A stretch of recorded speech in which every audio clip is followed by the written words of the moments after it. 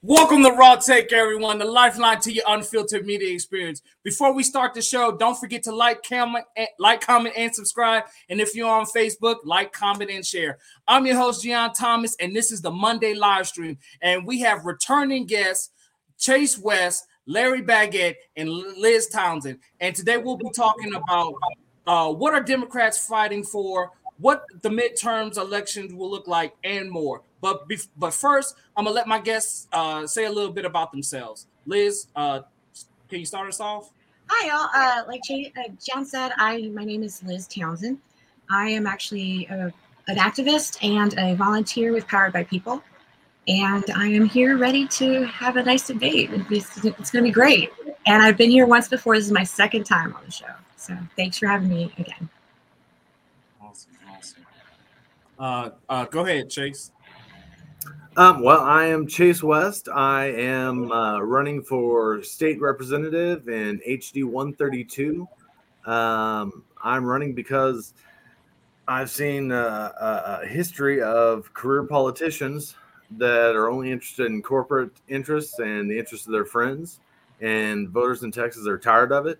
I'm a small business owner, a father, an artist. Heck, I'm at my small business right now. I work hard, and the people of our community work hard, and they deserve someone who works for them and not for the corporations. Exactly. So go ahead, Larry, and tell us a little bit about yourself. Hey, I'm Larry Baggett, and I'm currently running for Texas State House in District 3. Some of you may remember me. I've been on the show as well. I was campaigning the last 6 months for Texas governor. But sometimes we set a course in life. Sometimes we have to be willing to make a course adjustment to where we're headed. And as I campaigned forward and I felt more in contact with the people, my goal is to make an impact, positive change. And I feel as a representative of the 3rd district, giving all people in Texas a voice, I have more ability to affect and protect the generations and future generations of Texans to come. So I'm ready to take on the fight. It's time to send the career Republican back home, and we'll handle it from there. Exactly. And as we were talking about at the beginning of the show, Chase said something that is very important and something that is very heavily affecting our politics today. And that is the corporate interests and how corporate donors have basically bought off our politicians. And, we see examples of this all littered throughout the Republican Party. They kind of don't hide it. They're very forthcoming with who they're trying to represent and what they're trying to get done. But it's sad and very unfortunate that we also have this same corruption within the Democratic Party, and and it has been seen extremely with Joe Manchin and Kristen Sinema on just how they were like not even trying to work with Biden on his infrastructure bill, on his on the human infrastructure bill, and how they just kept on, wanting cuts. And so that's going to be one of the first things that we talk about. So Liz, what are your thoughts on Joe Manchin and Kristen Sinema? Well, we got to kind of know their backgrounds first to really consider why they've made the decisions that they have made. Mm-hmm. Yes. Joe Manchin, he's a lifelong West Virginian. Mm-hmm. He has been in government for quite a long time. And at one point, he was even governor of West Virginia.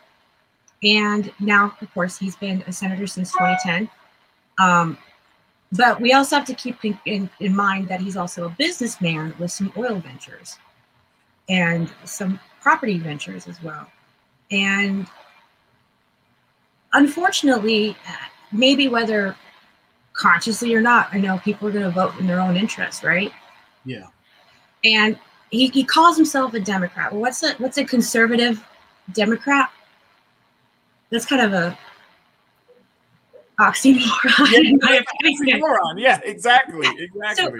So when I hear conservative Democrat, I hear, oh, okay, this is somebody who is from the South, deep South, indoctrinated in the Southern strategy, and still holding on to the Dem Party, is the old Dem Party. I mean, before 1968 Democratic Party. That's how I kind of see it. I don't know if that's fair, but it's kind of like, okay, the old Dems are gone. Platform changes have happened. But then is he just trolling us? Is he just trolling us? Like, is he just there to be a troll?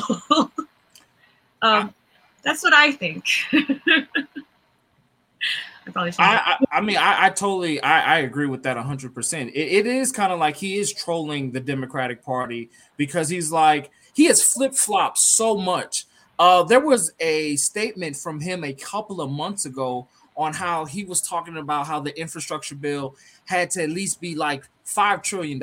And then when he was pressed against, his own words, he was like, oh, well, he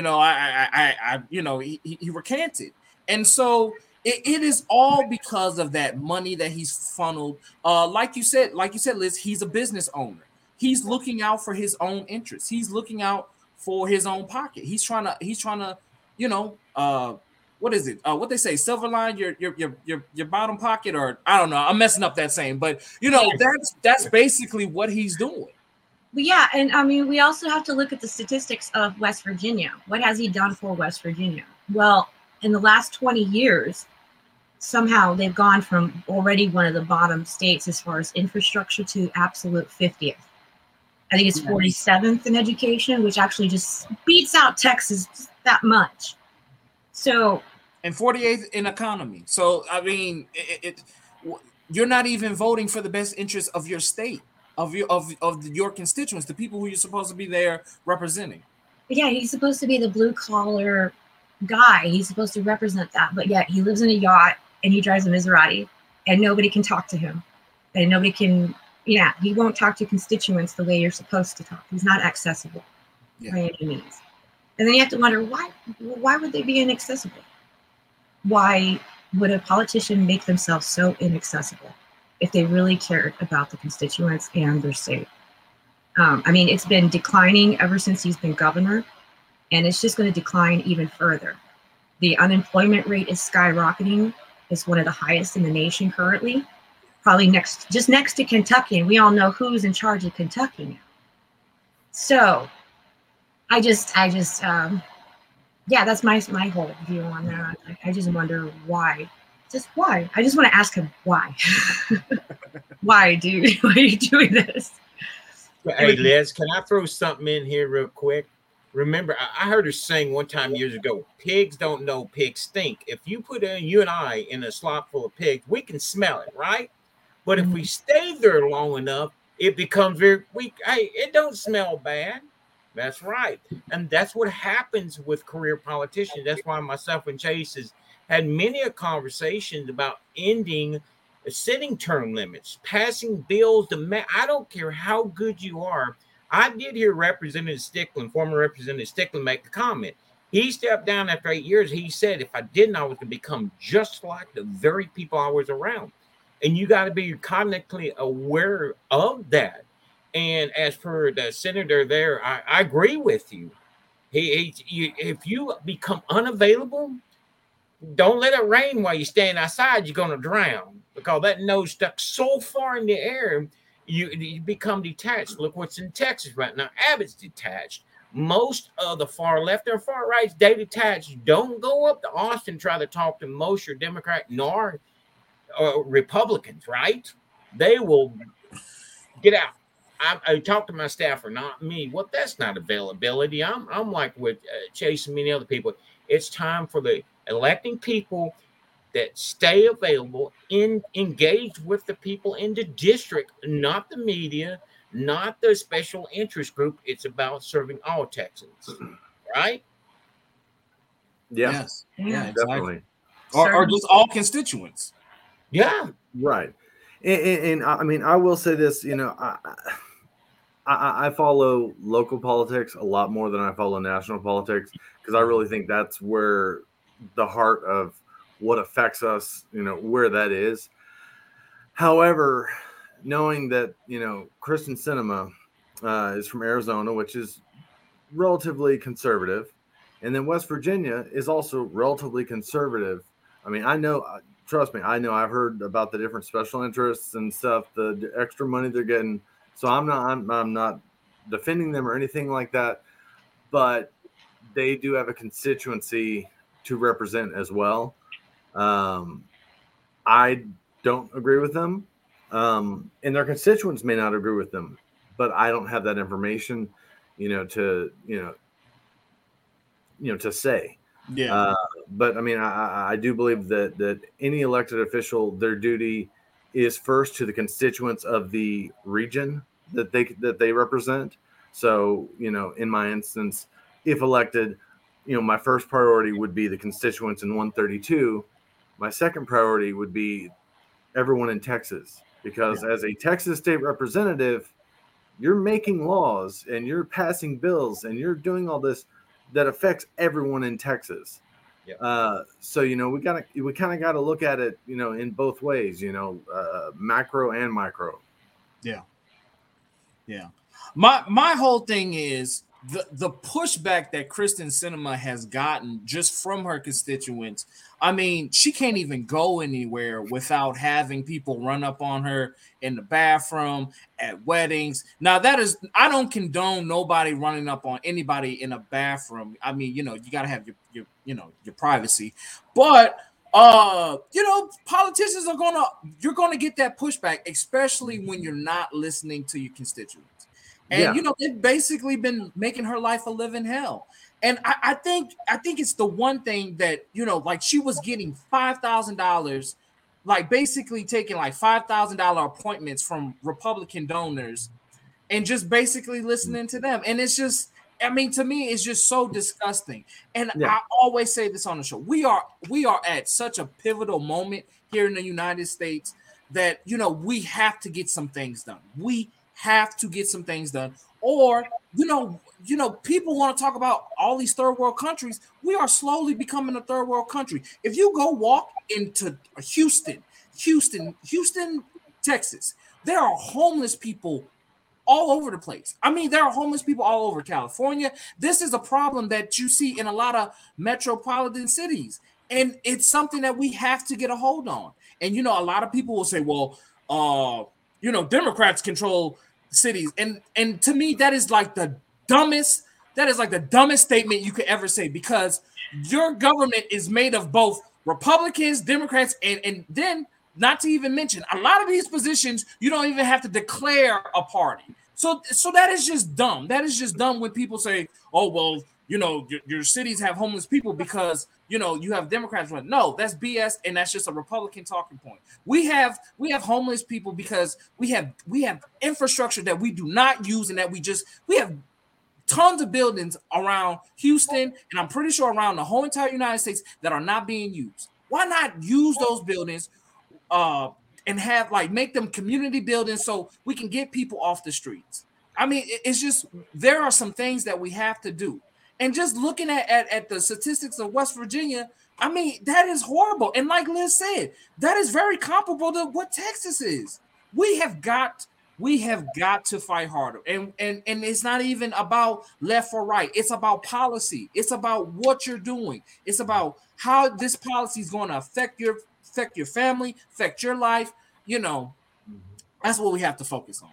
I actually have two things to say about the homeless thing, because I know that wasn't even on the agenda, but it brings up some points that I would definitely love to comment on. Go ahead, Chase. Go ahead. So I met a few people in the last month or so that introduced me to a group called Hope Impacts, and they work out of a church out on West Green. And on Tuesdays and Thursdays, they have a program called Soups and Showers. And the homeless people from the area come there. They get to listen to music. They get food. Sometimes the haircutting people come and will cut their hair. They get to take a shower. They can, take, a certain amount of food, drinks, different stuff that they need, clothes, et cetera, et cetera. So I've actually been going to the soup and shower events and talking to the homeless people, because one of the things that I've recently become kind of interested in is the idea of, well, how do we get homeless people to vote? But that's something we can talk about later. But so I've been talking to a lot of them, and every single one of them will tell you that there are two main reasons why there's such a homeless problem. One is mental illness, which leads to drug addiction, stuff like that. And the second thing is, if you think about it, the cost of a 1-bedroom apartment is $1,200, and you have to make 3 times that a month in order to get approved for it. So how are these people supposed to get up off their feet, get themselves an apartment, and they can't get a job? Like, I mean, they actually use the church as their address, but it's not something that's easy to do.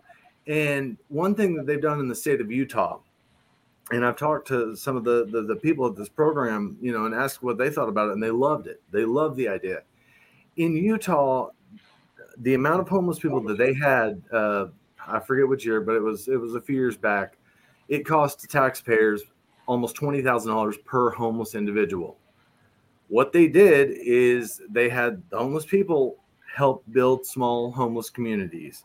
Instead of putting up spikes and putting up fences where people couldn't sleep or anything, they built these residential areas. I mean, nothing fancy, but they have a clinic, they have a mess hall or a cafeteria, however you want to call it. And now the average homeless person costs a Utah citizen $7,800 per year.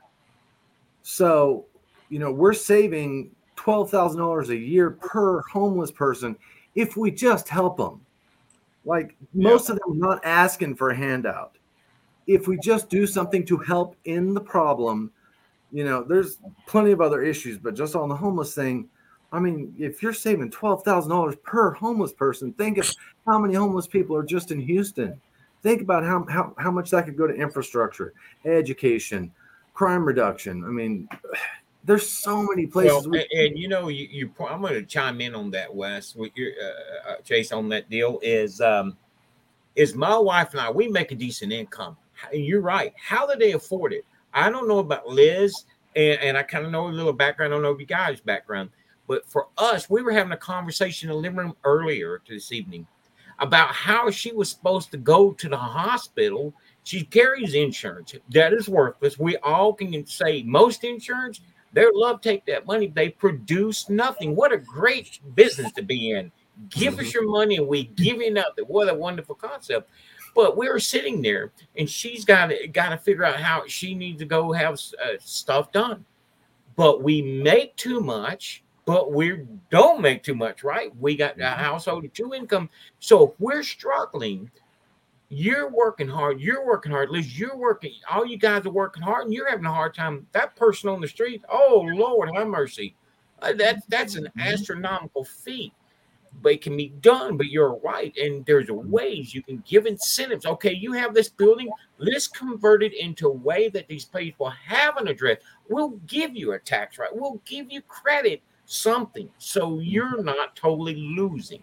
But you're right. If we're struggling here, it's going to be really bad on the street trying to get out. We just try to, I know for me, some weeks, I just try to get to work without needing too much gas, right? Yeah. And we don't have kids. We have the wild kingdom in our house. I don't have, it is, anybody needs cats and dogs. We got plenty. We'll give you. But Larry, I mean, that is exactly right. And then we have to understand, we have so many things. We had the pandemic, which made things, that made things worse. And now we have this inflation, which is making things, I mean, it is killing people. I mean, people are having a hard time getting gas, buying food. There are food shortages, and a lot of people, and this is the narrative that I have been seeing that's coming from the mainstream media that it is because of Biden and the things that he has done that is why we have this inflation issue, which is not even close to being true. Nope. A lot of people do not It's understand that this is a supply chain issue, that this issue has been coming for a long time because we outsourced all of our jobs to China, India, and all over the world because corporations want that, they're trying to save a buck, they're trying to cut costs, and so we've shipped everything, all our manufacturing all across the country, and it's not here. It's not here, and so now this problem has become more evident than ever, and the pandemic just made it come quicker. So you have all of those things going on, and then before the pandemic, there was a statistic out there that people couldn't even handle a $400 emergency expense. Mm-hmm. So you tackle that with the pandemic, this inflation thing. Hardworking people who hardworking people are suffering, and people who got two incomes, people who got jobs, good paying jobs, are struggling. People went through their savings through the pandemic. There are just so many things that politicians, that these people in Washington, that the people in Austin, that the people all over politicians all over the country need to understand. But they're so out of touch. They're so so far removed. They can't even relate. Yeah. Yeah, I mean, I want to go back like to the homelessness. Like, there's a lot more people becoming homeless right now because there was that moratorium was lifted, and it should not have been lifted. And there's a lot of people suffering right now, and the wage, the gap between the rich and the poor it's only going to get worse from here. And I don't really know if there's any pause button that we can push on that, other than letting everything collapse on its own and then rebuild from the beginning. But I just also wanted to go over Kyrsten Sinema. Like you do make a point, like West Virginia, Chase, you made a point that they represent their constituents, but West Virginia is 93% white. Mm-hmm. So he represents, or he feels like he's representing his constituents. Kyrsten Sinema is a little different. I was actually very shocked to find out how progressive she used to be. Yes, very progressive. Yeah, I was reading that myself. I'm like, huh? Yeah, she was like a champion of rights. She's held so many rallies before she even took the state house representative position. What happened? That's what I would say money. And I was like, I can only say that you're only as good as the company you keep. And she's keeping company with John Cornyn, Lindsey Graham, and Ted Cruz. If anybody, I don't know, someone who can stand Ted Cruz for 5 minutes, I don't know how. Something's wrong with them. Oh no, there might not be enough room in that. There might not be a space around him for you to be near him. If his head gets any bigger, it's like the problem is with many of these people, they believe their own press releases. Yeah. They really start believing their own press releases, and that creates a problem. Well, I'm that good. No, you're not. Somebody just need to tell you, no, you're not. Yeah. That's what I'm wondering. Like, what happened? Why all of a sudden she decided to vote with Trump 50% of the time? Yeah. She's the third highest voting with Trump as far as Democrats and Republicans, apparently. Oh, yeah, no, Democrats. Joe Manchin, of course, being the first. But I just, to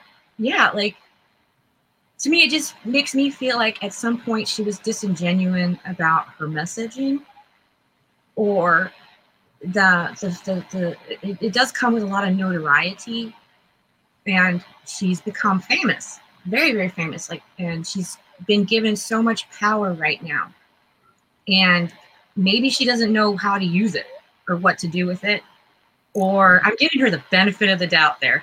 I wouldn't even give her that, Liz. Liz, can I make a point of what you're saying?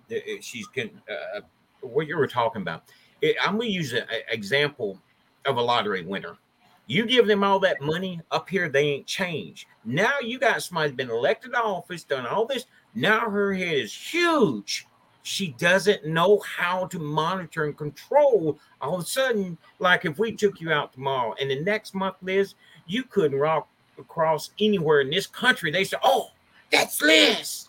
All of a sudden, you've getting this fame and attention, and you've not dealt with how to handle basic life. And that's what happened with lottery. And they get all this money, right? They never learn how to handle money. That's why they won't have it in the end. So, and that's what happens to people. And you have to be cognizant, you have to be very aware of it. And that's why, I tell people, I says, if I'm given the honor to serve and I start sounding stupid, say, have your smoking, share it, or get off of it one another, because you are really not sounding as most sharpest guy here. But you got to stay in touch. You got to stay grounded. I think that's a good word. Yeah. I mean, I would say, yeah, I would say, and that's the same type of analogy as in, the music world. You look at 90s Seattle grunge scene, these people, were like dressed like street people, and they were making this music that was just loud noise. All of a sudden they got signed. And so now they're using heroin. Now they're, doing all this stuff. They got all this money. And look at, most of them are dead now. They didn't know how to handle that type of I guess, power, because fame is power. Money is power. And there should always be a cap on power, which just goes back to the whole term limit thing. We have to have term limits on the state level and on the national level. I've already signed a pledge that if I'm elected, that I will co-sponsor a bill to do Article 5 so that we can ratify the Constitution to enact term limits for the U.S. Congress. And I think that's very important because, power corrupts.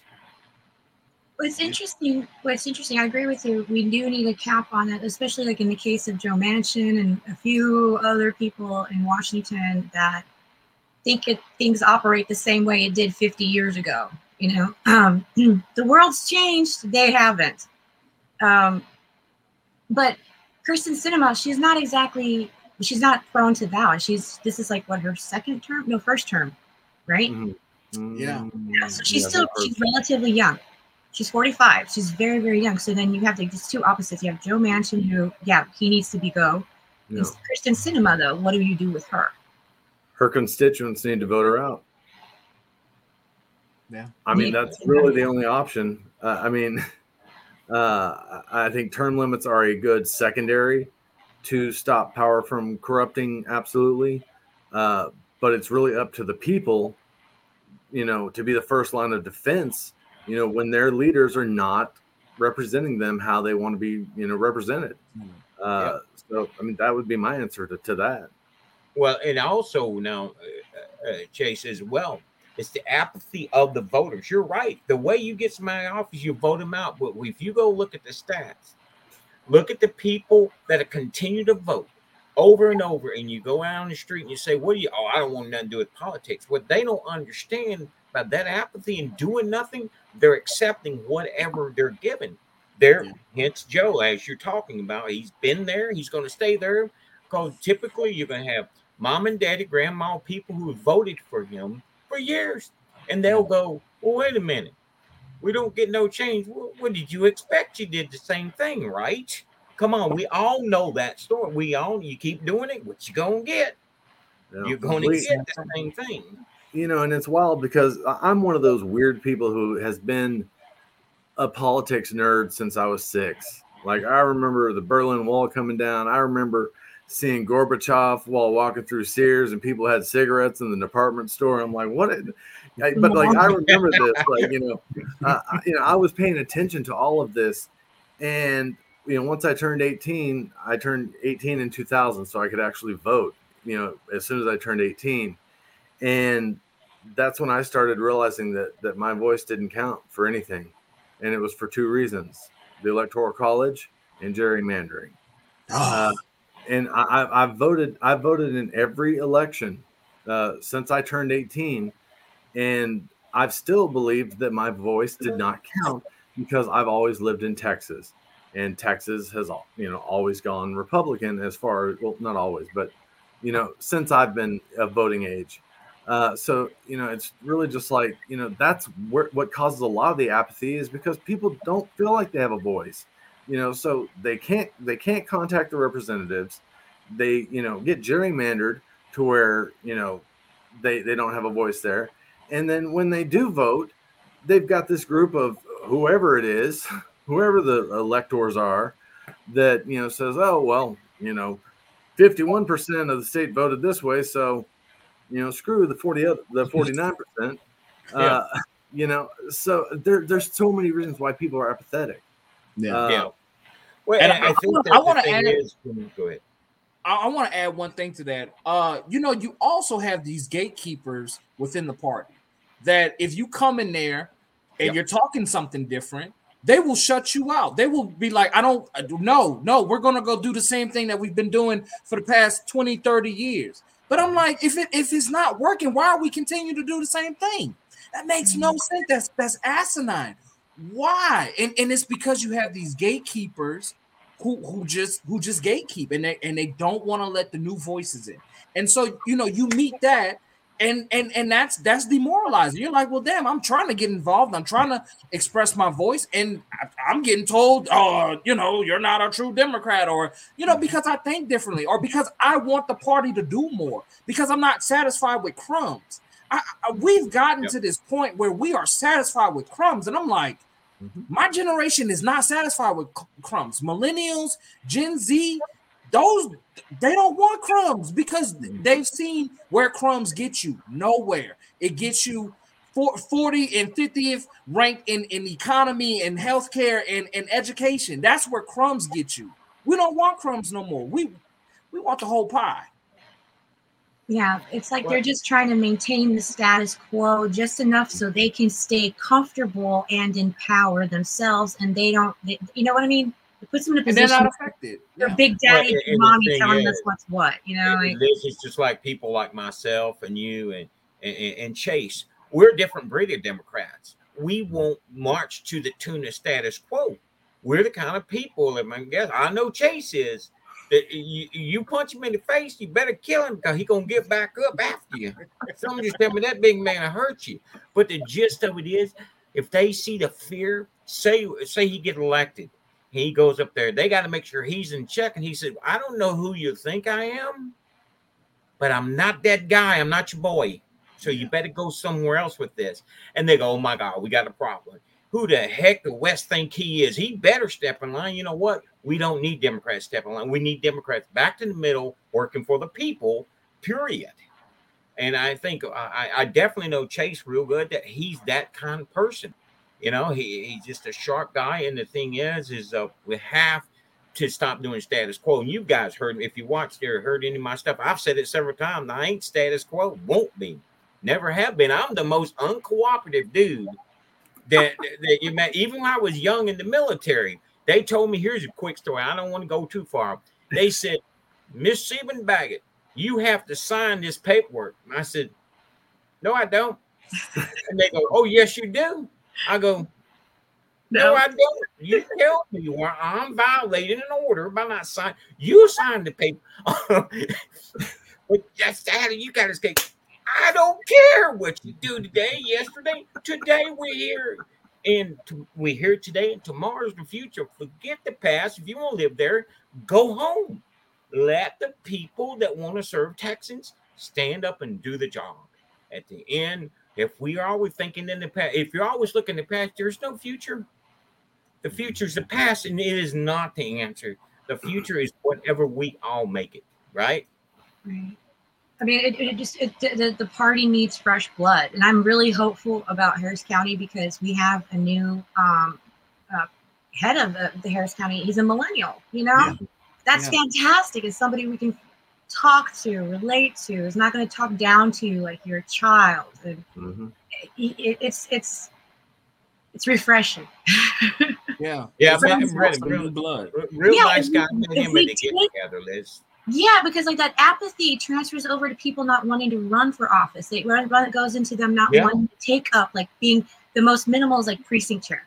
Nobody wants to do that. Nobody even knows what that is mostly. We need people that are like us to be taking these positions of power, no matter how small it is. I don't care. A dog catcher, president, I don't care. It has to be somebody who's willing to just come down to earth and see what's going on and come down to everyone's level instead of being up there in their ivory tower. Yeah, I mean, and I'll just say this, at least as far as being a state representative. A state representative makes $7,200 a year. Now, why on earth would a person who's making a great living or whatever want to do that and want to do it for 20, 30 years unless they're getting something on the back end? Like, I know that come election day, if I'm lucky enough to get elected, I'm gonna take a pay cut and I'm gonna have to figure something out. I know that because there's no way that I can work a full-time job, and serve the people. The studio will stay running. I'll have my employees who are already here running it, and hopefully that just will help take care of it. But I mean, you can't tell me that these multimillionaires just really, I love this $7,200 a year job. Like, no. They're talking about they need some pocket change. I mean, serious.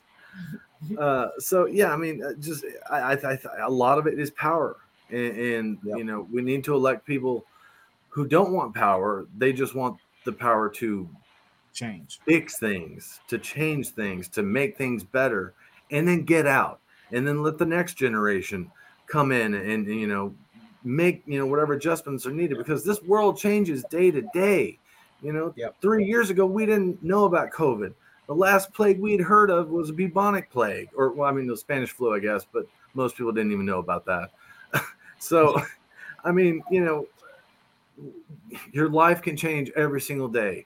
So you cannot expect someone to be in office for 20, 30 years and, really know how the world has changed when they're just kind of sitting there, counting their dollars. Yeah. Yeah, or waiting for the next donation to come in. You can't relate. You're out of touch. And one thing I like is when I see candidates or politicians have a strong hand in the community, that they don't just come around during election time. Like, be there 365. Let the people know who you are. And then what's another thing that candidates have to do when you do something good, you have to brag. Because the media is not going to brag on you. You're going to already get pushback from the Republicans on how you did this. Or we need to be boastful about when we do something right. We need to throw our own. We need to, pat yourself on the back. That's just things that you have to do. And you have to explain what you did, why it's good, what the changes is going to make. Because the mainstream media, the news, they're not going to do that. They like divisiveness. They like to pit the two sides against each other, because I don't know if anybody knows, but a lot of the mainstream news companies like CNN and Fox, and people don't understand that those are run by the same billionaires. Those are the same billionaires pitching people against each other, and they're like, yeah, we're gonna watch these fools fight, and then we're gonna get all this money on the back end. And so we really got to change that. And so I want to ask everybody, we're going to move on to our next question. And we kind of, went off on some different tangents, but that's okay. How do we feel about the direction the Biden administration has gone? What do y'all feel as though, how do y'all feel he's doing so far, basically? If you want an honest answer, I'm going to say average. Okay. We got an average. I mean, yeah. Go ahead, Chase. Go ahead. Explain it. I mean, I really don't have any other words for it except for average. Like, I mean, I don't think that he's destroying the country. But I mean, I don't see any huge, like, just major things that he's doing that are going to help us for years to come. So I'm gonna say average. And that's very honest. I mean, I agree. I mean, he hasn't destroyed the country, but what major change has he brought to people? What can you say? And honest, and yes, they just passed the infrastructure bill, and that is great. I think, but like I said before, the infrastructure bill doesn't go far enough. And this is the infrastructure bill that's going to be basically a corporate giveaway to companies and the infrastructure. So, this is the whole thing that just pisses me off with this whole entire infrastructure thing. They were supposed to pass them at the same time. They were supposed to pass the infrastructure bill and the human infrastructure bill, and they just kind of reneged on the human infrastructure bill, and they was just like, well, we're just gonna pass this infrastructure bill, give this money to these corporations, and y'all are just gonna have to suck it up. And then another thing they did, they kept on taking all the great provisions out, all of the great provisions. I mean, just things that would help the American people, things that we were asking for, things that Biden ran on. And you took them out. And then they added to the cost of Medicare B.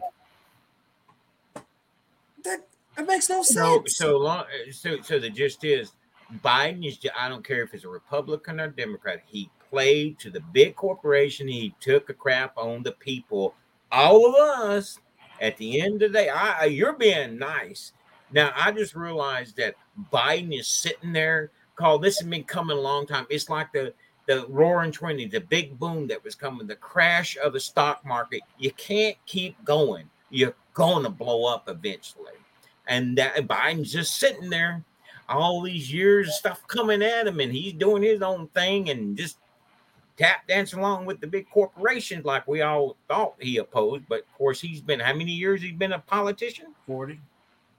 Yeah. So he long and quit thinking he need to do something for the people. At the end of the day, hey man, I'm going home. And that's the honest truth about it. But he's sitting there when all this stuff is going to go south. Guess what? You get the credit whether you want it or not. Yeah. Whether you had any direct impact on it, you're still getting the credit.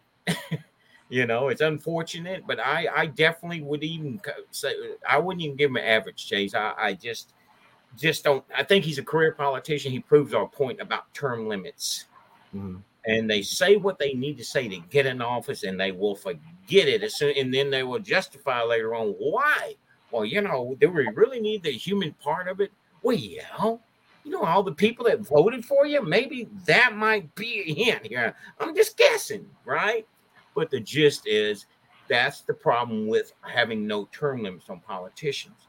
You get these cases of they've been there too long, like Senator Manchin and Liz talked about, and these other folks have been there way too long. It's time to go home. It's like being a quarterback at the height of your career, and you keep trying to throw, and you end up at the bottom of your career. There's a time to go home. Yeah. Oh yeah, go ahead, Liz. I'm sorry, Liz. I have to say it's not that great. It could have been a lot better if he just kept the promises that he had made. He made some promises for Texas. He has not kept those. Has he really taken a closer eye and seen what's going on over here? He's pretending it's not happening. He's just really good at maintaining the status quo. And the whole world can be on fire around him, but he doesn't care. It has to be the way it's always been. And that's very frustrating because he's stuck in his ways. Yeah. Stuck in his ways, and we cannot negotiate with somebody who's stuck in their ways, especially if they feel like they're the most senior person in the room, and therefore, you know what I mean? So I know all and I know best. Yeah, it's like I don't know how we could even, but I'm hoping that he does come through. But the infrastructure bill, I think, is just a bunch of fluff. I think it's just for them to pat themselves on the back, to make it look like they actually did something, and that's why they're selling it to us so hard. Granted, yeah, I do think we need roads. We do need we need rails. We need things like that taken care of. We need all of that done. But what's the point of it if people are too sick to even get to work? They can't get childcare. Yep. How are they going to go work and create all this stuff and take these jobs if there's no human infrastructure in place to take care of those basic human needs. It's like putting up sheetrock without putting up studs. Yeah, they're just telling us, well, tough shit. Keep pulling yourself up by your bootstraps. You're just not pulling hard enough. And then when I hear the Democratic Party saying the same crap, it angers me so much. It does. Because it's not about that. People are working 2, 3 jobs. They still can't make rent. They're still being thrown on the street. They're still living in their cars. They're still starving. They still cannot get SNAP benefits to feed their children because they made too much money the last year. They might have lost their job this year, but they go by the income you've earned the last year. So you have to wait a year of unemployment while your children starve and you starve before you can even get help. And that's by design. Yes. And then you've got Republicans calling you lazy because you're getting unemployment and you're not working. And it's like you earned it. I'm sorry. We pay out to Medicare. Every single person who has had a paycheck, who has paid into Medicare, deserves Medicare and Medicaid, because the whole agreement was it was supposed to be there in times of need, in times of emergencies. We can't get it in those times of needs. They are the ones who broke the contract here, as far as I'm concerned. So if I wish we could stop paying our taxes. Screw them. Let's cut them off. Cut off these billionaires. Stop paying your taxes. Just stop. How about start defunding them? Let's go ahead and start defunding taxes. Exactly. Let's defund billionaires. Yeah, defund the billionaires. That's what I'm all about.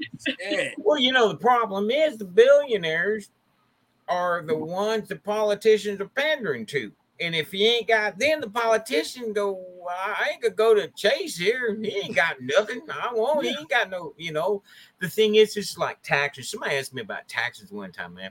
And I said, you know what a tax increase is? It says we mishandled your money. We're irresponsible. We want more. And how dare you question our greatness to mishandle your money? That's what a tax increase is. If you have a budget of $50,000, and you're trying to get $300,000, well, why do I need to be accountable? And I agree with you, Liz. It's just like you want to wring somebody's neck if they want to wake up, Yeah, because they're acting like this is the greatest thing he's done. I guess it is, but is it the best thing he should have done? No. And I just fear that maybe by him being president, we've only prolonged the inevitable takeover of the control of the Republican Party entirely. I just feel like maybe we just kind of put a pause button for a little bit and gave ourselves some time, but he's not cooperating enough to be able to help us. I want to ask. Oh, I'm sorry. Let's go ahead. Continue. No, I'm done. I want to ask y'all a question. How do we get like the bulk of Democrats? Because from what I've seen, this is how a lot of the younger generations view politics. But a lot of the older generation, they are, unless you, they don't. A lot of older people. What I'm trying to say, a lot of older people in the Democratic Party, they can't see the issues. They have these blinders on. They just have these blinders on, and they can't see any of the problems. But younger millennials, and even some people in the older generations, they see the issue. So how do we get the older generation to kind of like get on board? Like how do we get them to call a spade a spade? Basically. Appeal to their needs. That's my only guess. Appeal to their needs. Like, I mean, for one thing, wasn't there a contingency in the bill that was supposed to give seniors dental care, and that was taken out? And the Democrats had promised that. They promised that. They got the votes of boomers because they promised that kind of stuff. Yeah. And now they just completely went back on their word. And all this bending over backwards in weird contorted shapes just to appease the Republican Party, it makes the Democrats look like they're not going to do anything for anybody. It makes them look weak. And then people want to know, well, why don't you want to vote for me? Republican bad, we're better than them. But it's like, you're weak and you're not going to do nothing for me. Yep. Yeah, and that's one of the biggest problems is we have not shown a backbone. Yes. In at least 30 years. And I mean, kind of going on what Liz was talking about as far as like, how do we appeal to the older people or whatnot? Like, as far as to get them to vote for a new person or a younger person or whatever, I don't know if we're going to. And Larry, forgive me, don't hate me, but if you and if you and I were running in the same district, had the same exact platform and everything, I guarantee you would win over the 40 to 80-year-old population.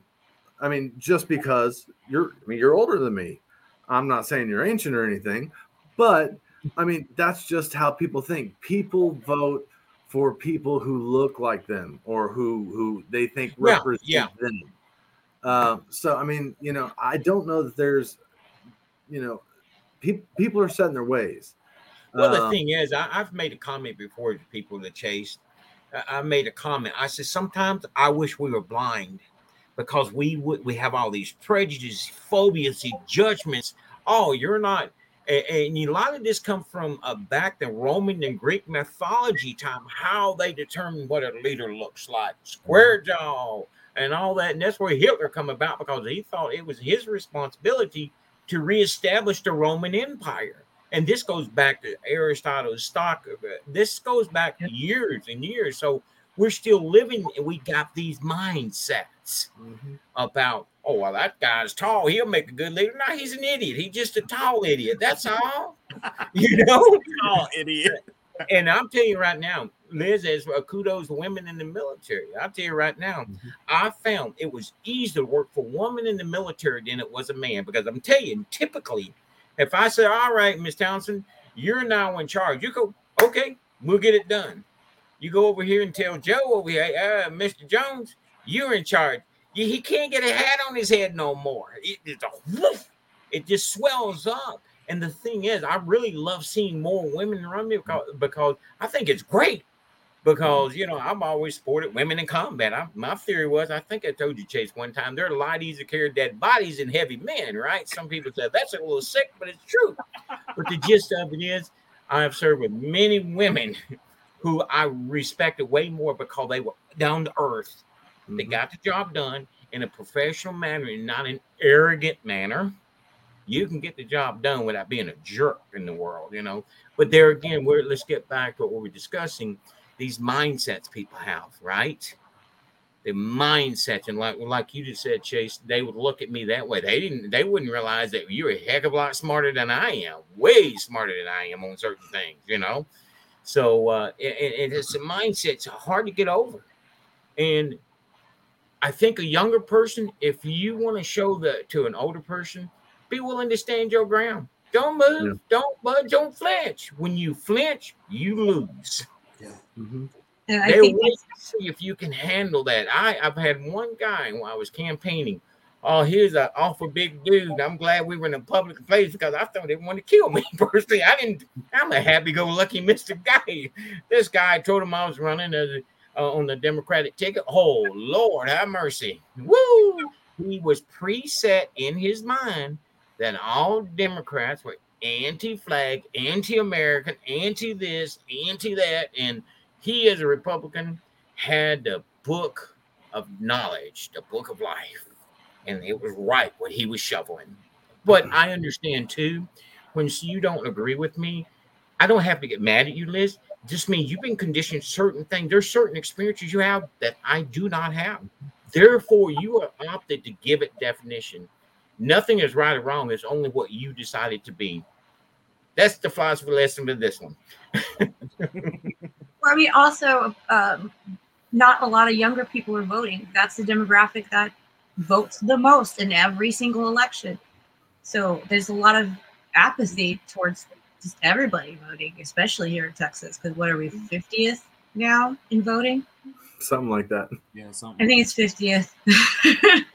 What? That's not great. I mean, it's not good at all. And I'm hoping that with, like you said, we need fresh blood.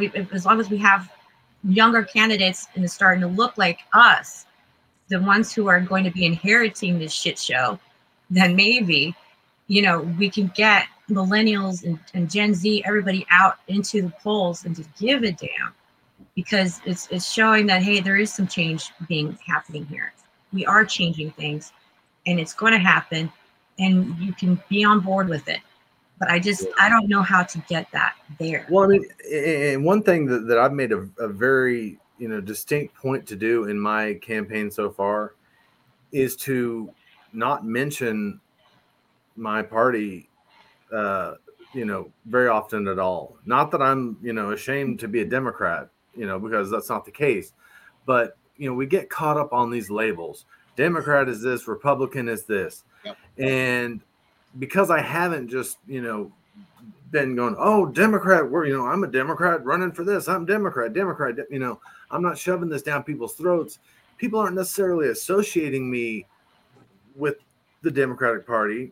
I'm rather liberal. I'm probably quite a bit more liberal than Larry, but I don't know. You don't know my background, so I wouldn't just leave it right there. We'd be but, you really don't know my background.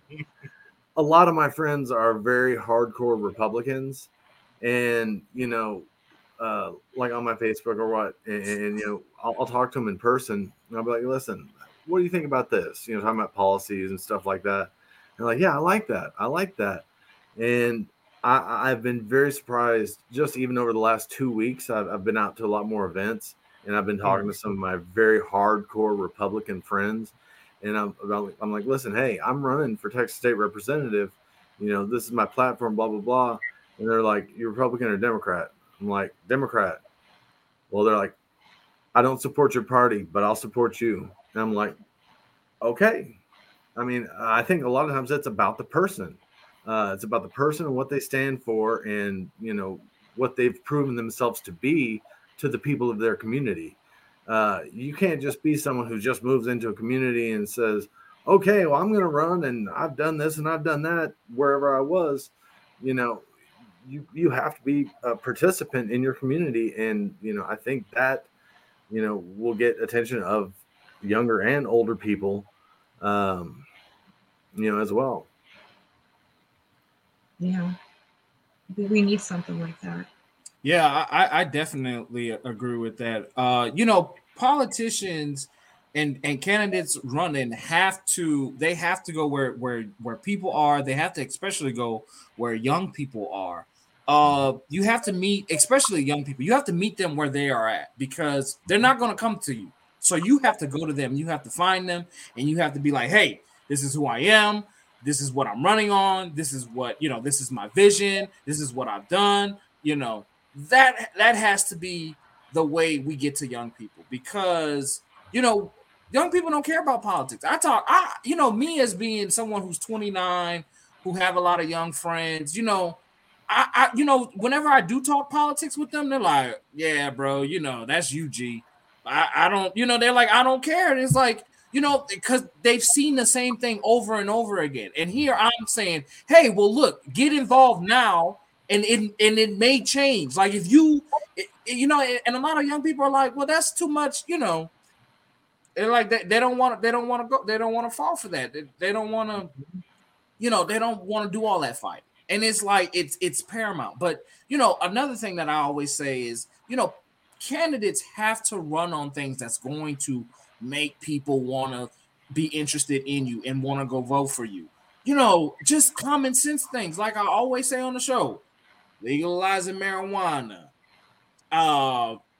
student loans, getting rid of student loans. I mean, people can't even start families because they have huge amounts of student debt. That you want to get a young person, tell them that you're going to help them get rid of some of them student loans. Do that.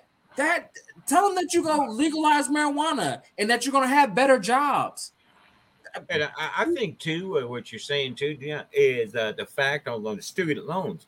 Instead of, some people get demoralized. I don't need you to give me charity. Okay, well, let's extend it out. Let's make it so if it's $50 a month, 100 is something that you don't demoralize that person. Think, well, I can get it paid. No, you can't. You can't even live right now. But there's a way to gratify them too. And I agree with you, man. It's like hospital bills, right? They need to be writing off hospital. That's why we really too need more socialized medicine in this country. Good God, I don't think no one can argue that point. But the gist of it is just getting people to not demoralize them, but empower them. You want to empower people, because see what happens, I think, in people's mindset is, well, I don't have much. I guess I'll never be nobody. You got to empower with it. The biggest enemy they got is inside them. That's it. Don't forget what Larry, Chase, Liz, Dion, any of us says, because until you can look in the mirror and realize you're the power that exists in your universe, and I would like to see a way to stretch out them college loans. Don't be no student. I couldn't pay $500 a month on a college loan. I'll be broke. I won't have gas to go to work and get the money to do it, right? But you got, I guess in essence, you got to help them out without hurting them. Well, and the issue with the student loans, though, is not necessarily the actual amount of the student loans. It's the compounding interest. Yes. Like, you're sitting here, you're paying the $500 a month for your student loans, and 20 of it's going to the principal. That's where the problem is.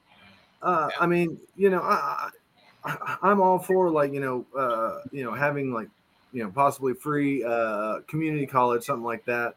I think a university or something like that. I don't have a problem with people having to pay for it.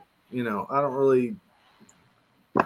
I'm not for or against on that, but I mean the problem is the corporate, the corporations giving out these loans, charging this crazy interest to where people are paying on their student loans until they die. Instead of setting a max amount where they cannot exceed, but that'd be like trying to tell the government, this is your max amount, you can't go past that tax that they'll go, well, we'll raise the ceiling. No. Yeah, no, I get what you're saying. Go ahead, Liz. Oh, sorry. I was saying people went nuts with student loans in the 2000s, just as they went crazy with home ownership, but bad mortgages. Yep. And how did we deal with the mortgage issue? Maybe we can look at that as a way of dealing with student loans. But how much of the money? This is a genuine question. I wonder how much of the money ends up in the government's pocket. How much of it goes to the government's pocket, and how much of it are they able to allocate to different certain pet projects? Because I don't see it ever being forgiven if it's a piggy bank of some sort. But I don't know. I'm not sure. Yeah, I don't know either, but I'm sure it is benefiting some people in ways that they don't want us to know. Yeah, I mean, think about it. How much money would be injected immediately within 1 month into the economy if all student loans just ended, if everybody just didn't pay their student loans? Yes. And we decided to go get our new tires instead. We decided to fill up our gas tank all the way this time, get supersized. It's what if we could do that? That would give us, our generation, so much power. Yeah. It would give us a lot of power. It would give us the economic advantage. And it just feels like a thumb just pushing down on us constantly. Since 2000, it's just been just pressure and pressure and pressure, and just not being able to get further ahead ever. I mean, my generation's had 9/11, opioid issues, Katrina. The economy crash, housing market crash. Student loans have piled up unbelievably. Now we have COVID. We survived Trump somehow. And, we got a government teetering on the edge of, incivility. So, what do we do? It would just be so great if we could just put that there.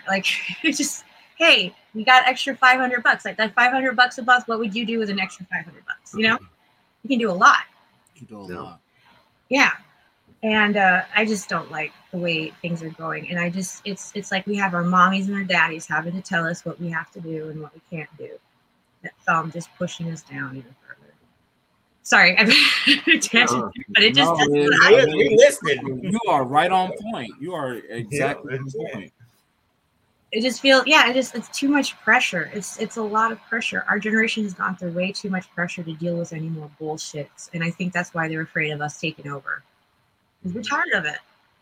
We would actually enact change and we would destroy the status quo. We would reshape it into something, an actual more shake it up. union.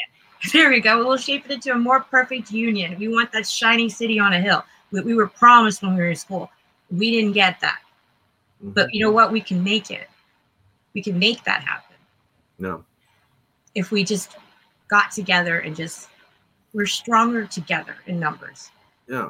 Which is why I really am a strong advocate for the candidates getting out there and just talking to people one-on-one, going to different events, talking to people there.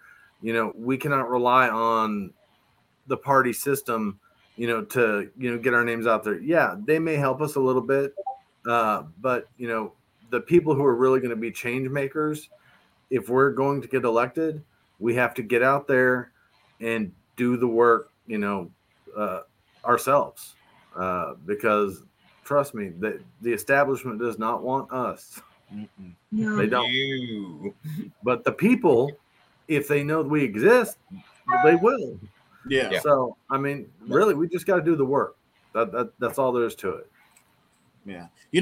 We have to understand that when the establishment sees people like us, they see people with hammers coming to tear it all down, because I can't imagine having Chase in office, Larry in office, or you Liz in office, and y'all letting corruption go rampant, y'all letting the status quo. There we go. That's what I like to see. Bring out them hammers, man. It's so cool. Maybe that's what we're too socialist. We're too socialist. Or we're too, all those damn dumb labels. I get called a socialist, a communist, and I'm like, you can't even tell me what those definitions mean. I'm like, okay, you don't want poor people to get money, but you're fine with billionaires and corporations getting money. And I'm like, so you don't want the little guy to get money, but you want the guy who already got money to get money?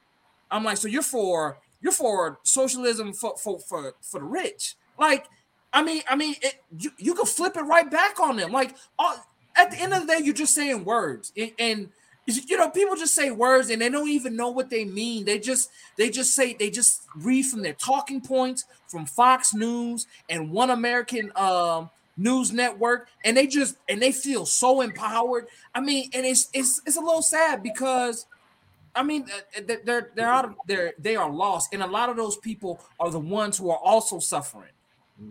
But Democrats do that too with MSNBC and CNN. We all have our echo chambers that most people are caught in, and we don't hear anything else except this. And until we get out there and really talk to people, about specific issues without saying, oh, I voted for Trump or I voted for Biden, or until we get out there and just talk, forget parties. I have no problem working with a Republican who is working to better the state, to better the lives of the people of the state. I have no problem with that.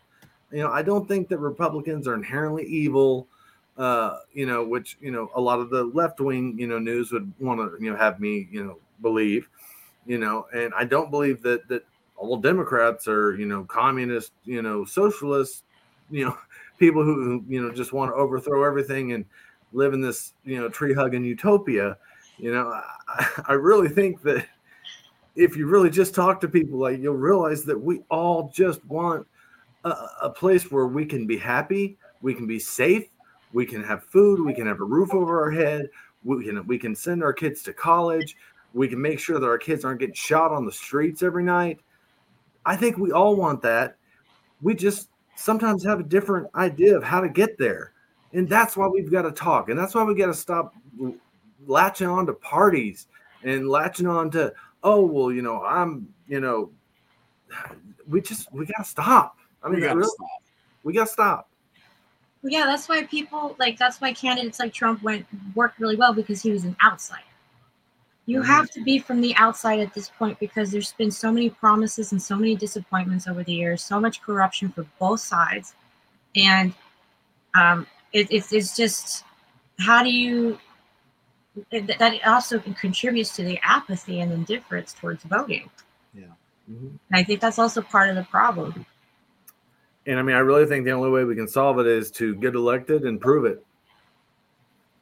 I mean, really, more young people need to run. Yeah, like school boards. I mean, there's so many openings on school boards, and it's like, oh, you might think, oh, I'm not a parent, or I'm not, I haven't been a parent long enough, or I don't have the time.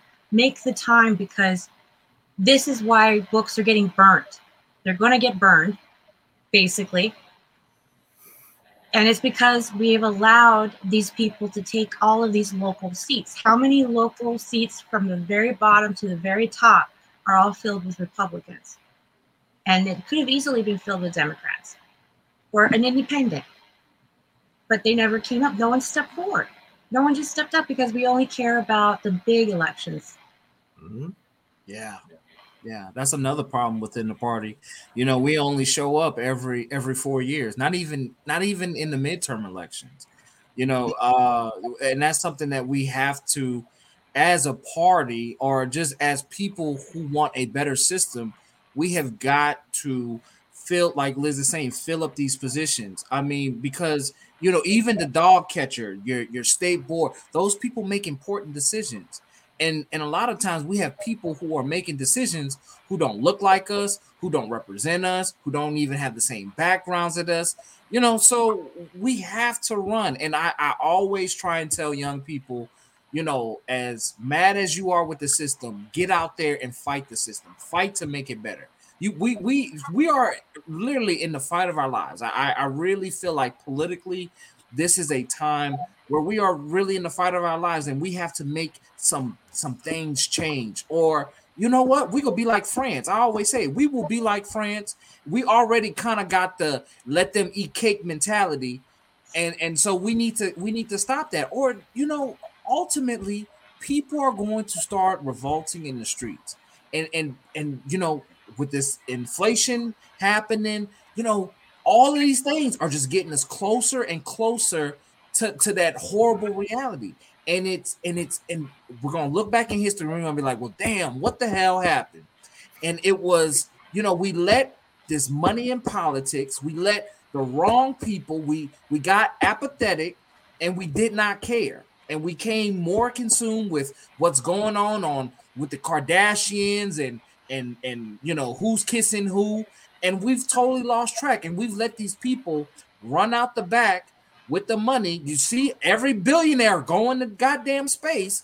I mean, I don't want to, I don't know, but hell, shit, when things hit the fan, I can see every, you go just see spaceships flying off. You're like, damn, they left us.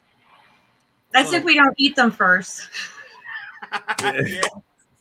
And I'll tell you one thing that really shows, kind of with this group of people, but this panel here, that you don't see with the career politicians. Every single one of us has gotten to a point in this whole conversation where we're almost yelling because we are so passionate about what we're trying to fight for. You don't see that on Capitol Hill. You see, little theatrics and, oh, okay, we're going to kneel in solidarity for, whatever. Yeah. But in this panel, you've seen every single one of us get worked up because we're passionate about, our communities, our state. And you will not see that from a career politician. Or very, very, very, very, very rarely. And it's always somebody from the outside. They're always from the outside. There's always somebody from the outside. And I think that's one of your advantages, is that you're in the community, but you're outside of that culture of what is ruling 132, that political culture. You're coming from the outside and you're relatable and you actually live in the community. That's a good thing. We have so much representation that people are not from, their communities. Where I think you mentioned earlier, they moved to the districts on purpose. Just to run for that office, and they've never been there. They don't know what's going on. They don't know what's going on down the street. They don't know where the best coffee in town is. They don't know how to talk to the locals or their local culture. There's so much of that going on, and I think you're right. That's why we would never hear it from a regular politician, because they're so detached from society. I think the biggest gist of what we're talking about, trying to get those voters out there, they got to wake up. They have to wake up, and if you don't sound the alarm, they will sleep because they've become comfortable. Most people, I call them walking deads. They don't think. But I love what one guy said. If everyone actually talked about what they were thinking about, there'd be little conversation in this world. So most people don't think. And the thing is, and my goal personally is always just get people to think about what you're doing. Just hell, give it a few minutes. You might find you can. It's like, Liz, can I ask you them books in your bookshelf? What kind of books you have back there? Oh, I've got a couple of school books over here. Just pick one. Give me a name. No, The Art of the Deal.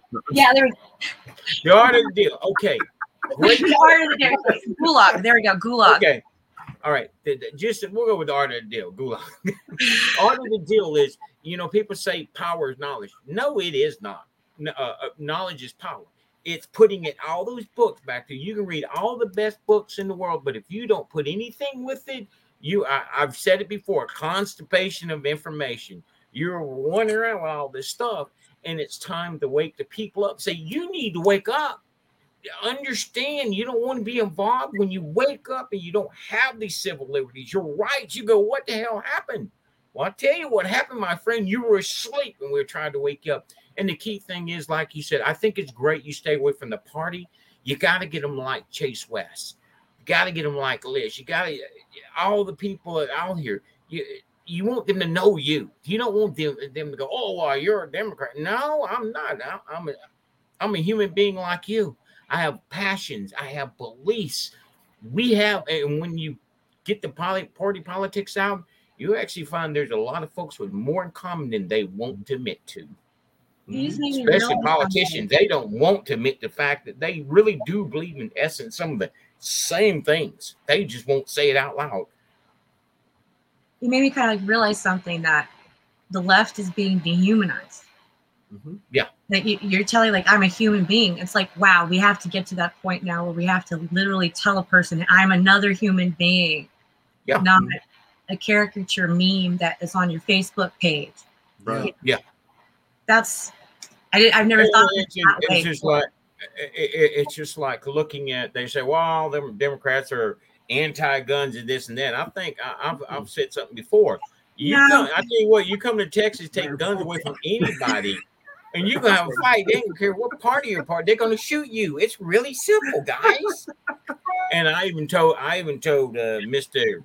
You know who I'm talking about, Chase, Mr. Beto. I said, I don't have an assault rifle. I'm gonna have to buy one and get you to come try to take it, because I got a feeling you better bring some help. I don't like people that assume they call the party. We running on the Democratic platform, yes, but we're individuals with true passion and the belief that we can make a difference. We're not looking at skin color, sex, what you do in your private life. Don't really care who you sleep with personally. Mm-mm. But it's about waking people up. No, you got some folks ready to serve you. Now, do you want somebody to serve you, or you want to go to sleep and you want to stay in that state of sleep, and you wake up, you've been enslaved, but you've allowed it to happen because you would not wake up and take action. Well, in this group, there's action takers, period.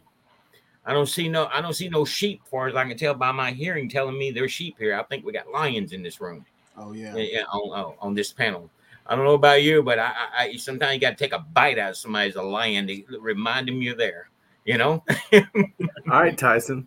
That kind of makes me think too, like, why are the Dems have been bent over backwards so much to where all the good provisions that they had promised the people have been taken out of even just the infrastructure bill. Why are we doing that? Why? Because what we could do is just deny the Republicans what they want. The bill fails, and then the economy collapses, and guess who's at fault for it? They are. So they would end up having to be accountable. But honestly, though, like this Trumpian Republican style that has evolved. I mean, it's for Democrats that are, in office really anywhere. It's scary because these are master manipulators. Yes. Like they can make, like they will never take any accountability, and to their base who are not awake, and I'm not gonna start calling them sheep or anything like that, but to their base who are so loyal to them, they have this way to turn things around and make it the other people's fault. And I'm not that type of person, so I really don't understand how to do that. I really don't want to learn how to do that because that can be dangerous. But like this new age of Trumpian, politician is the reason why we can't get anything done in Washington, D.C. because, we've got the majority, but we're afraid, well, if we piss off too many of them, we're going to lose the majority.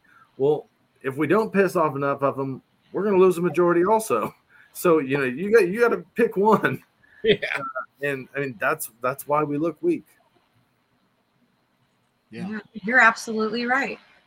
You're both right. We need to take a bite out of someone's ass and make some change because, like, you're right. I mean, we're going to lose power no matter what, whichever way we go about it. Might as well try to do something at least instead of just sitting down and laying down and just taking it. It won't, because it's never going to stop with them. Yeah, well, I mean, and what we're doing, what we think makes us look tough or whatever is, we go on Twitter and we say, Marjorie Taylor Greene looks like a caveman or something. That doesn't solve anything. Or we wear a dress that says "tax the rich," and then we're like, "Oh yeah, I'm doing something." Yeah, I mean, we got to stop with theatrics, and we have to actually, do something. Like stop making fun of people. Stop, I mean, now Ted Cruz is fun to make fun of. Don't get me wrong. He's immune. He doesn't. Yeah, Ted Cruz is totally immune to it. He doesn't. When you get hashtags like Cancun Cruz, circulating for months at a time, people lose sight of what the hell he's actually doing. The bad policies that he's trying to push. We lose sight of that because we've just got hashtags and we've got memes and we've got caricatures, and we got to realize there's actually stuff going on behind the scenes, and we're missing it because we're laughing and sharing memes. I totally agree with that, Chase. We have become characters of ourselves. And it's so easy for Republicans to attach that rhetoric to us, because like you said, we keep it going. Like I mean, I still see Cancun Ted Cruz, which is funny, yes, but that was months ago. That's old. I mean, and even the Big Bird thing, I see people, who cares? Like, leave it alone. Like, we have to fight in different ways, and memes and little slings like that. That's fine for a week and a half, but that cannot be our whole entire message. That's not a tough platform. Exactly. So before we end the show, slightly, I have to counter that slightly because when you have memes and all that, and it gets so popular, it's about who's controlling the narrative in a way. Mm-hmm. It's like controlling a narrative. And if you're very careful about what you put out and what memes you do, you can actually craft a very good internet campaign with that and control the narrative of it instead of letting it get out of control. If Ted Cruz was smart, he would have people doing that, controlling him, his image online and how he's viewed. But he doesn't because he's Ted Cruz. Ted Cruz just sucks. But I think that's very important because there is a place for it. I just think we just harp on it too much. Like that'll become somebody's whole entire campaign, sending out memes and if you're sending out memes and you're also out there and you're also, I guess it just has to have some kind of substance to it. I think, and there are some, memes with substance. Yeah, so, I mean, I even make some up. I mean, I'm not. I'm not saying that like we can't have fun online too. But it's when we make that our identity and that's all we're doing, and that's all that we're talking about with our friends. Oh, did you see Big Bird? Did you see? That's the problem. And today's society is just so obsessed with okay, well, what's the next hot thing? On Twitter, like, I mean, there could be something that's going, and then 30 minutes later, once you finally see it, like, it's done. You post about it, no one cares anymore. It's like, okay, so I mean, we gotta be in person. I understand COVID. Wear a mask. Do all this stuff, whatever. But we gotta be out. We gotta be out talking to people in public. I mean, stuff like this is great also, because a lot of people get to kind of hear a different viewpoint, and I guarantee you, a lot of your normal listeners are thinking, "Is this the Michael Berry show?" Because a lot of the stuff that we've been saying does not sound like typical Democratic talk. No, but I think we're all speaking truth, and whether hardcore Democrats like it or not, I mean, this is our truth. You don't have to vote for me. You got one other choice. That's Schofield. So I mean, which one you want? Exactly. That's right. You're right. Don't give them the choice. Give them the choice. But it's horrible. But around the country, I've seen candidates who stand up and fight for the right things, and I've seen the Democratic Party endorse the Republican. I mean, it's just I mean, just some wild. I've seen that too. Yeah, it's wild because you didn't fall in line. You were not. It's just disgusting. But before we end our show, I want to ask y'all one thing. What do y'all think will happen in the midterm elections? And y'all can just, we can just go one by one, and everybody can say their piece, and then we can head on out. But so Chase, you can go first. What is your predictions for the midterm elections? I think it's going to be mixed results. If we're talking about U.S., I think Republicans will gain control of at least one house. If we're talking Texas, I think the Democrats may fare better than people are expecting. Okay.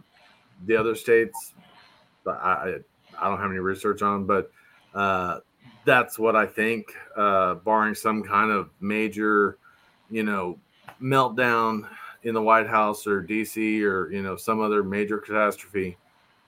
That's what I would predict right now if I were putting money on it. Okay. Larry? I concur with Chase on that. The Washington, they're going to take control of one of the houses. What happened this November is a prelude what's coming midterm. And if the Democratic Party don't get off this status quo crap, and people like you and I and Liz, and we don't, people like us, we have to run for office. We have to make a change and impact in the Democratic Party to reestablish that there is a party that represents the people, not self-interest and all that. So here in Texas, I'm with you, Chase, on that. I think we won't gain control, but I think you will see some Republicans leave office because they've done some stuff up there that they can't get away from. And especially if we harp on that term, we harp on that career politician, like here in District 3, he's on his fourth term. He's 4-year generation. What's bad about him, whether you support Texas or not, he stood as a Republican. He outright told people they didn't have a right to vote on the future of Texas. And so in the district, he's kind of shaky because even the Republicans remember this guy that said, I don't support Texas. I won't endorse it in no way, shape, or form. It's like, dude, you better look at your constituents here. They just want the right to vote. But the gist is, I think we'll see a change on some Republican seats. We won't gain control by numbers, but with the attitudes, if we maintain the attitudes all three of us talked about, we can get control of the situation with other people across the state. Instead of being divisive, attack, just ugliness. Go in there, and we can make things happen without being hate happening, right? I'm probably missing my word there, but you get the point. Instead of running in the house, you're gonna take them all down, walk in the house, and take their house down because they just invited you in the house. Yeah, but still bring the hammer with you. Bring the hammer with you. You can bring the hammer. You got to have something to tear the wall down, right? But you can walk in there. You don't have to have the number. You have to have the ability to communicate and connect with everybody. And I know some of them, they hate you just because you got a D in front of your name. Oh, well, I've been hated for worse things. So, all right. So, Liz, what are your predictions on the midterms? Nationally, it's going to be a slaughter. Honest, that's what I think. It's going to be a slaughter for the Dems nationally, because unless we stop compromising and lying and looking like liars to everybody, because people are pissed off about that. I mean, we're talking about truths that we can relate to people on the right side who just might not necessarily have the advantage of good information. And so if we do that, maybe we have like a chance. But I think that the biggest race, of course, is going to be Texas. That is going to be the most contentious gubernatorial, I think, in national history, is what's going to happen. Because this is truly a fight for the heart of this nation. Because if we lose Texas, we lose the heart of this nation.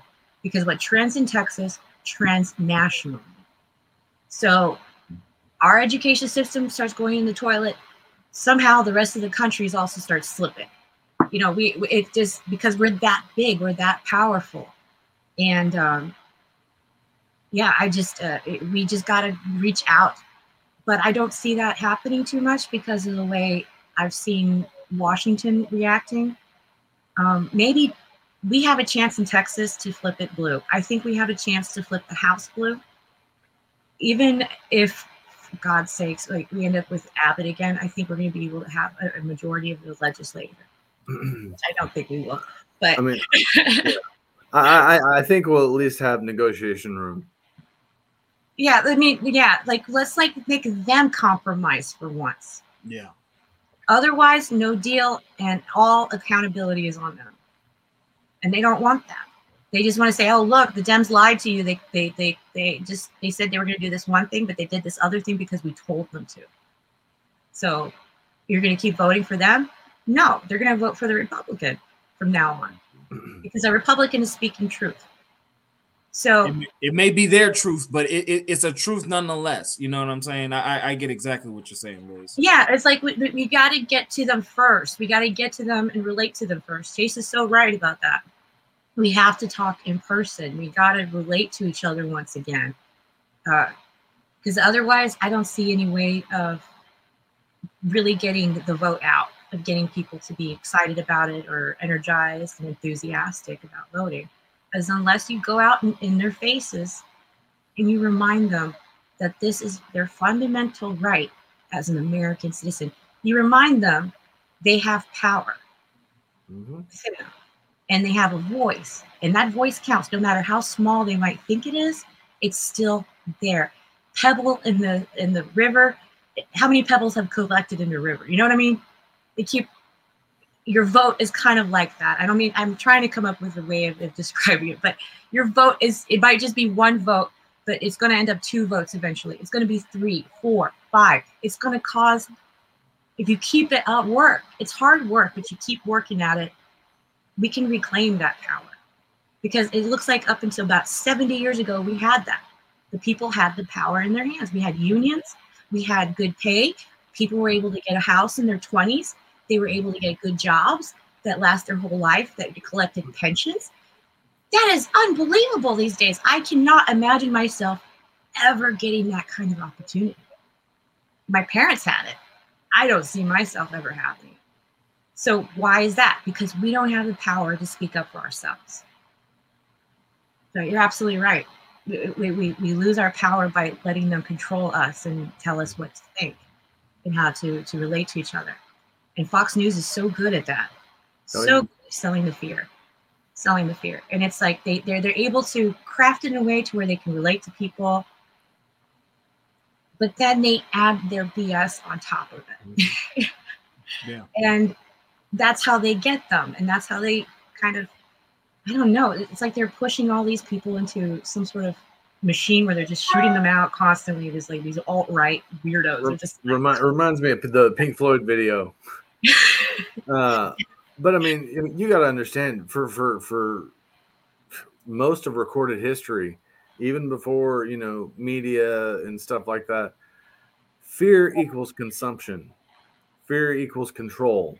If you can, scare enough people into consuming what you want them to consume, you have the control over them. And that's all it is. Except the last 4 years, we've just had like a fear tsunami, coming at us. And then we had COVID, which was scary enough on its own. And then we had, so yeah. We almost lost DC in January. Yeah.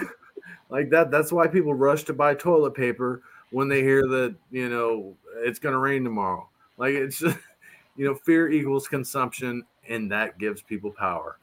And we got to stop being afraid. If you're not afraid of anything, then nothing can hurt you.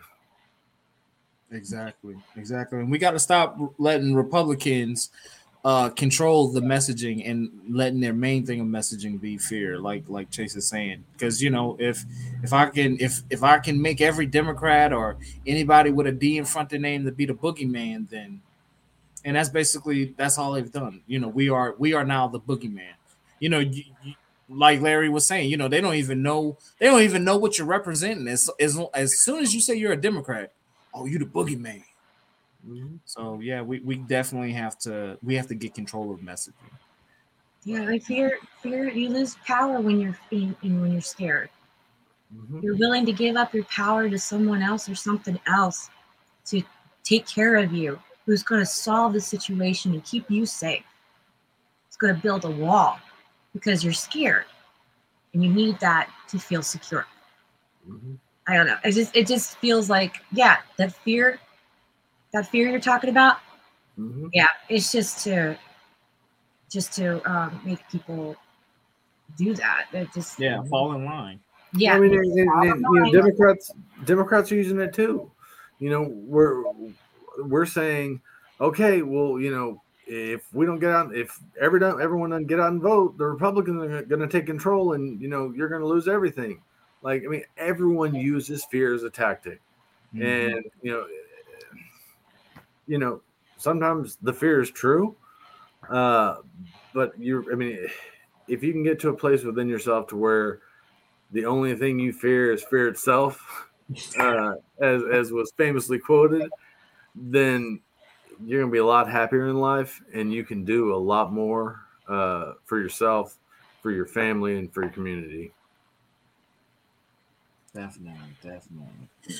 So, guys, I want to thank my panelists. This has been an awesome experience, an awesome talk. We really got to get down to the nitty-gritty of things and really, just say what was really on our minds, what we feel as though should be the future of the Democratic Party. So this was a great conversation. I want to thank my guests, Chase West, Larry Baguette, and Liz Townsend, for coming on and giving their perspective. Don't forget to like, comment, and subscribe, and hit that notification bell so you don't miss out on any uploads. You can also find us anywhere where you can listen to podcasts. Y'all have a good day. Peace.